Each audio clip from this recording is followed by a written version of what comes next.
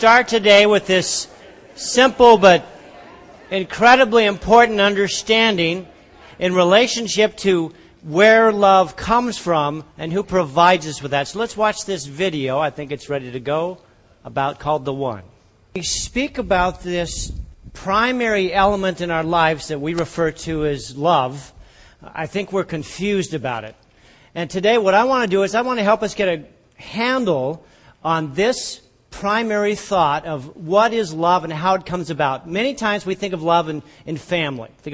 Now, I grew up in a very, very dysfunctional family. I totally related with Bill Cosby's kind of joke video when he said, I was 8 years old before I figured out that my first name was not Dammit. Okay? That's just how it was. It was just Leigh, and I was just, that's how it worked. And I just thought, well, everybody does that. That's how life works. And as I continued to get older, I fell into more and more difficulty and struggle, and I began to follow my parents' model for me, which was an extremely mixed up, messed up, totally not understanding how love fit into a family and how it pulled everything together. I went into this service as a result of a directive from a judge. That gives you an idea of where I was at prior to going into the service. This is back in 1969 when the Vietnam War was still at its peak. So I shifted into the service.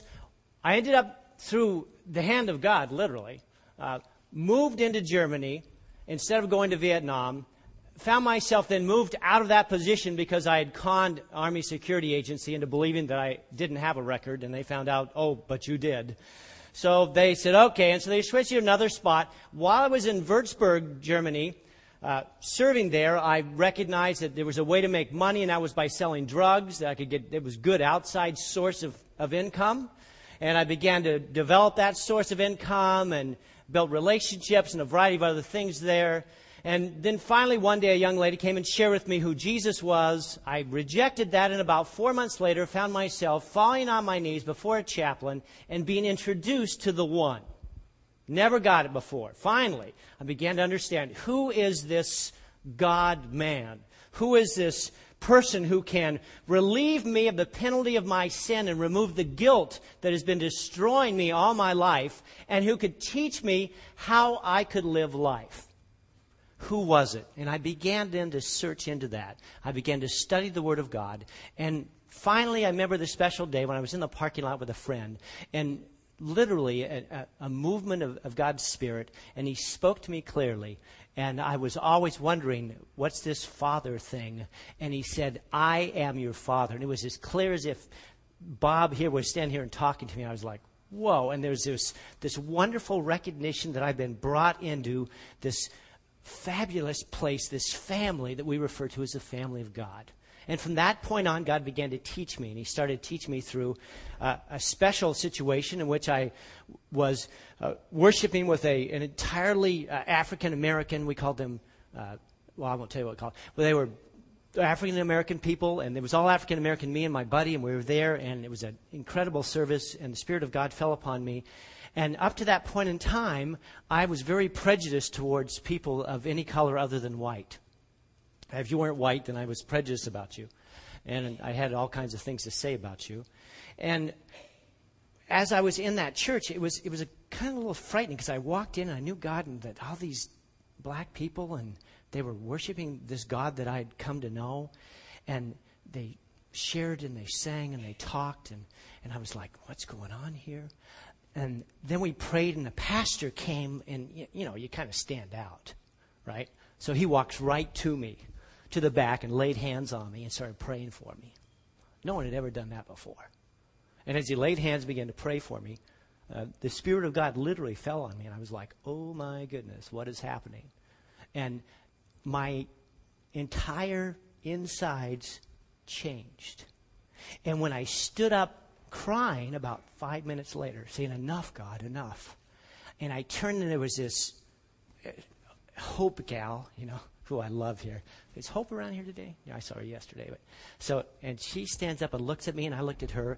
And for the first time in my life, I recognized that I not only wanted to love this person, but I literally wanted the best for their life, and I loved them without any animosity, without any prejudice. It was this pure, unrecognizable prior to that time, love. And I hugged her, and we kind of cried together, and I was going, what happened? What happened? Who am I? And God began to teach me this wondrous, wondrous truth that life is all about learning to love God and then expressing that love that He's given me, that He pours through me into other people's lives. And that journey began that day. Everything changed. And that is what Jesus is talking about over and over and over again when He expresses these two primary laws of relationship. And He says there are two primary laws of relationship. And we've all heard it over and over and over again. But He says, you got to get this. He said the first law of relationship is this. If you want to have true relationships, if you want to be able to love one another with the love of God, then you must first and foremost love the Lord your God with all your heart, your soul, and your what? Mind or spirit.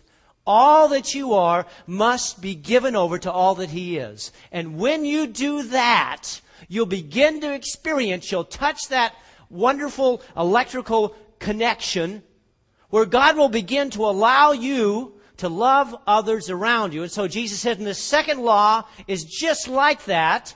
And just as important, that is that you then choose to love others as you love yourself. And you love yourself because you've encountered the living God and the loving God who changed you. And for the first time in my life, I actually liked Leigh. I began to fall in love with Leigh because God had changed him into somebody who could love other people. And that was the key. Prior to that, I did not love anybody. I did not love my mother. I did not love my father. I did not love my sister. I didn't love anybody. My love was quid pro quo. You all get that? You understand that? Okay, whatever you give me, I'll give back to you maybe. But that's the only way you're getting from me if I'm going to get something back.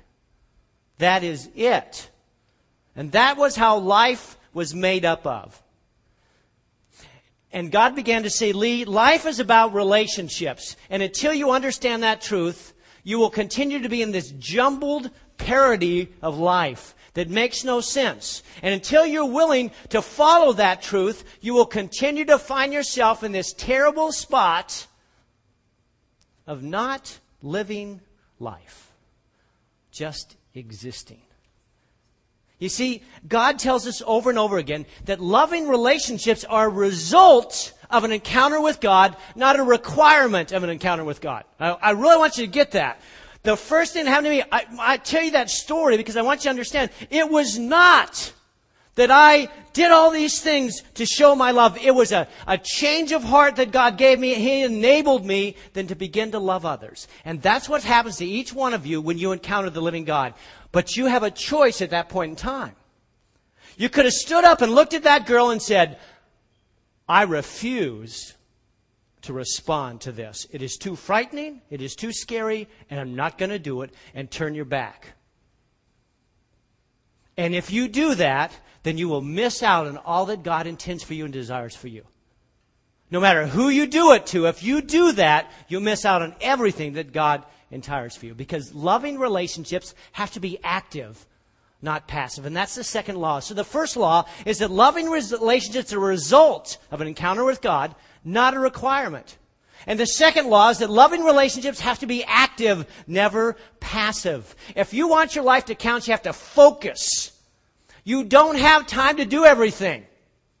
You will never get everything done that you want to do, and not everything is of equal value. And Jesus said the most important thing in your life is that you learn to love who? Who? God. And then that you learn to love who? Others as yourself. And that is what life is all around. It's all about relationships. And so God is speaking to each one of you today, and He's saying some simple truths in all the languages of love. He's saying, I love you, and I want you to experience that love in your life. And I want you to release that love to people around you. And if you do that, if you experience that relationship with me and choose to have relationships with others, your life will have powerful, powerful being. Because we're all connected. Whether we recognize it or not, we're all connected one to another. Now he talks about the church and he says this about the church. He says, Christ made us one body. Now who made us one body?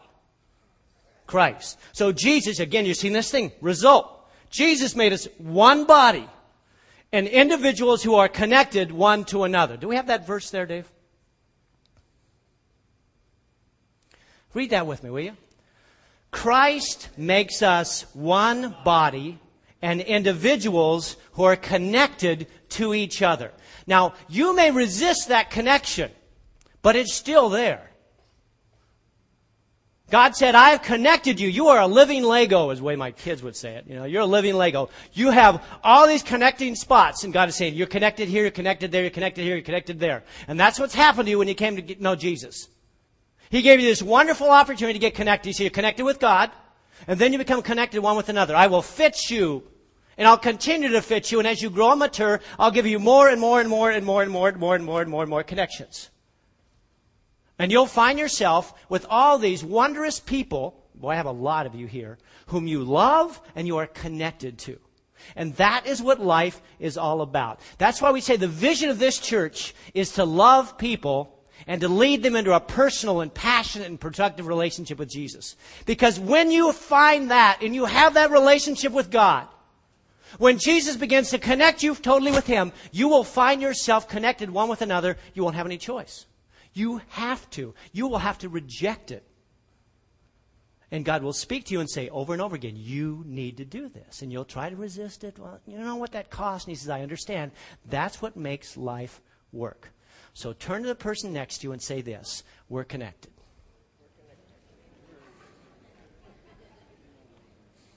Okay, now, I could have made you get up, walk all the way down the aisle. I'm not going to do that. But you get in the idea. You begin to understand. Now, some of you say, this is my wife. This is my husband.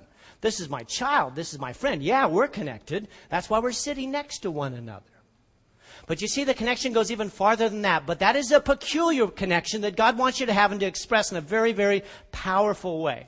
That when we connect with people, we're connecting with God once again. That life is not about acquisition. It's not about how much I get. It's not about accomplishment, how much I do. It's not about achievement, how much I earn.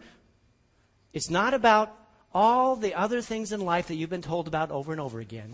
Life is about relationships that God will put you into and connect you with. And your responsibility is to love those people and the connections that He puts you in with. And to do everything in your power to allow those relationships to grow and become stronger and stronger. So life is about learning how to develop and keep relationships. Some of you here, you're going, man, I start walking back a little bit and I realize that almost all Costa Mesa, sorry about that, Boston. Oh, yeah, come on. You don't love them. You're just using the word. But God says you don't just use words. Love validates who you are if you've been brought into the family.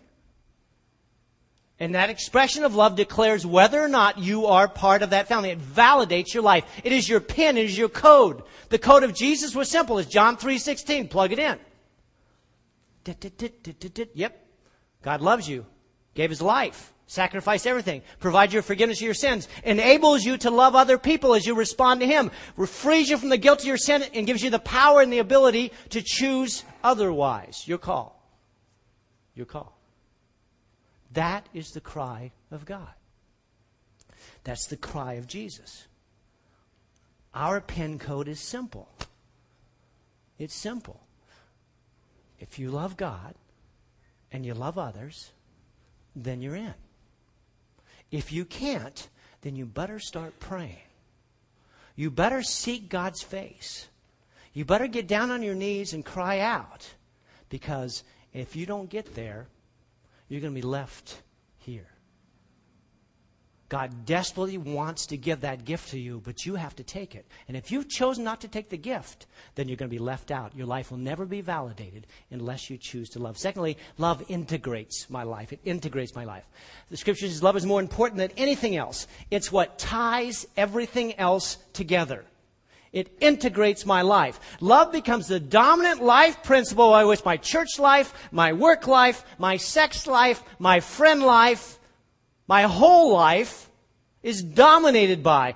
Every other part of my life is integrated or connected by love.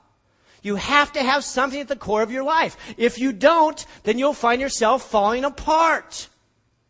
And God said that ties us together is love itself. Love of God, love from God, love towards others. He says, this is the key principle. It's the core of your entire life. And you must grab a hold of that. Since God chose you to be the holy people whom He loves, you must clothe yourself. You got to put on the clothes. With tender-hearted mercy, kindness, humility, gentleness, patience, you must make allowance for each other's faults. Forgive the person who offends you. Remember the Lord forgave you, so you must forgive others. And the most important piece of clothing you must wear is love. And then the scripture you have in front of you in your outline. Love is what binds us all together in perfect harmony. Love keeps us together. The captain and Tennille were right. Love is what keeps us together. It's not money. It's not compatibility. It is a commitment to and an awareness of love. If you want to stay together, then you have to have love to be the primary element in your life. It must be the trump card of everything. Scientists recently were reminded again, and in terms of our atom structure, we have what's called a God quark, is what they call it, the God quark. And this particular quark is what holds the atom together. I'm not sure why or how or whatever, but it holds it all together. And Scripture tells us that Jesus is that God quark, but He tells us that in our relationship, love is the God quark in our life that ties everything else together. And that if you don't choose to allow that to be, dealing with the fear and the consequences and the struggle of loving, then you will not keep your act together. You will begin to fall apart. Everyone builds their life around something. It can be money. It can be retirement. It can be becoming popular. It can be success. It can be some kind of hobby. It can be sports. It can be whatever. And God is saying, don't let those things be the dominant principle of your life. Let love be the dominant principle. It becomes so strong at the center of your life that when you come into times of tribulation, and you will, when you come to times of hurricanes and storms, and they'll come, when you come to times of question and doubt, and it will happen, as long as love is the dominant principle in your life, you will get through them all, and you will stand firm. And the result will be that you still keep your act together. Loving relationships are not a requirement. They're the result of being a born-again child of God. And love validates that new life, and it integrates this new life. So as we continue to love, it continues to integrate. And then lastly, love extends our life. Love extends our life. So Peter says, most important of all. You're going to see this so many times in Scripture. Most important of all, continue to show deep love for each other. For love covers a multitude of sins. What does it mean? Love covers a multitude of sins. It means that when you love Jesus Christ and He loves you, He covers up all the sins that you've ever done. First and foremost, He removes the guilt of our sin. He removes the punishment of our sin. And He allows us to be separated from the power of sin in our life so that we are enabled for the first time ever to love one another. It releases you from death and gives you life. And when you receive this love, this is what's amazing, is Jesus doesn't just remove the penalty. He actually gives us back the previous love we have, and He gives it with interest. And it changes. Suddenly you go, where did this come from? It's looking into your bank account of love and you go, where did this come from? I had 50 cents in there, and now I got $1 million. And God says, yeah, spend it. But Lord, if I spend it, I won't have it anymore. I'll replace it. As you give love, as you're involved in that process and deal with the fear and deal with the concern, as you do that, I will replace everything you gave away, and I'll give you more so you can give away more. Because I am the unending reservoir of love. There's no end to it. And I will commit to give to you everything you need. And that's why Jesus came. He died on the cross. He stretched out his hands. He said, I love you this much. And he gave everything that he had so that you could begin to experience all that he had experienced. And that's the cry of God. He extends our life. Love covers a multitude of sins. And once I've been forgiven, that power enables me to let other people off the hook. I've had people do things to me you wouldn't believe since I became a Christian.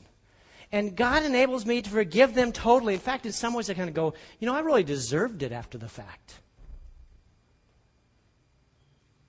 I didn't love them like I should have. I didn't build the relationship with them that I needed to enable us to continue to do what you wanted to do. I failed them and I failed you. But I guarantee you that didn't happen right off the bat. At first, all I felt was anger and bitterness and betrayal. And I thought, how could they do that I'm a pastor. You got to throw that in periodically, got to toss it in. How could they do that to me? After all, I'm God's man. Don't they know that God's going to write down on top of them for doing that? Yeah, you got the idea. I was like, I'm praying, God, send down upon them fire. Fire of love, but fire. Burn them. Hunk of burning love. I don't know. You're getting a picture there. And I was like, and God began to speak to me. And a month later, Leigh, do you remember? But Lord, no. Do you want to continue to experience the life that I called you to? Do you want to continue to grow in love? Do you want to be able to do these things? Yes, Lord. Then you must love those who have hurt. You must forgive. And you need to move on and recognize that the question is not why me, but why not? Who do I think I am to not receive that stuff? To not have that failure? And that's the change that begins to happen. God gives you the ability to cover over the sins of others. And it's not about me, it's about God. It's about who He is and what He has done. See, love doesn't rub it in, it rubs it out. And that's the mark of love. Love covers over. The Bible said these three things continue forever. Faith, hope, and love. But the greatest of these is what? If you want a legacy to last, you want people to remember you, you choose love. Love will always last.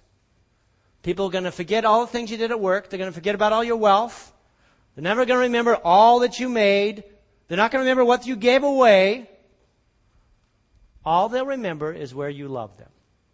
And they'll talk about that and recognize that. Because when you receive love from God, not only do you get the cumulative interest that He gives you, but then when you pass it on, you get the interest as well. It's an amazing thing that takes place. I've met a lot of people as a pastor, their last dying breath, set at their dying place. And their eyes are open and it's their last chance. And what they really want right then is they say, could you please bring all my money and lay it at my feet? Pull my car right in here so I can see it because I love my car. Any of you ever experienced that? It's always the same thing. A few years ago, my mom died. She's laying on the bed. Would you please bring everybody with me? And we're all gathered around her, all of her family and her grandkids and everybody else. And that's all she wanted to see. She said, you have no idea how much I love you. And then she went into a coma and she died. Life is about relationships. Don't allow yourself to center anything else in your life but love itself. The only thing that's really important, the only thing that relationships truly require is love. Now, let me say this. Sometimes it's hard to know what the loving thing is to do and how to respond. But God will give you an emotional, a mental, a spiritual love for other people. And then when you respond, it'll be the right way. And it'll help you understand what it is you need to do. See, God changed you so that you have this phenomenal ability to love, but you have to choose to do it. It doesn't matter how much money you've made. It doesn't matter how famous you are. If your relationships are not loving and developing, then you've just wasted your entire life. You wasted it. That will be the cry when we get done.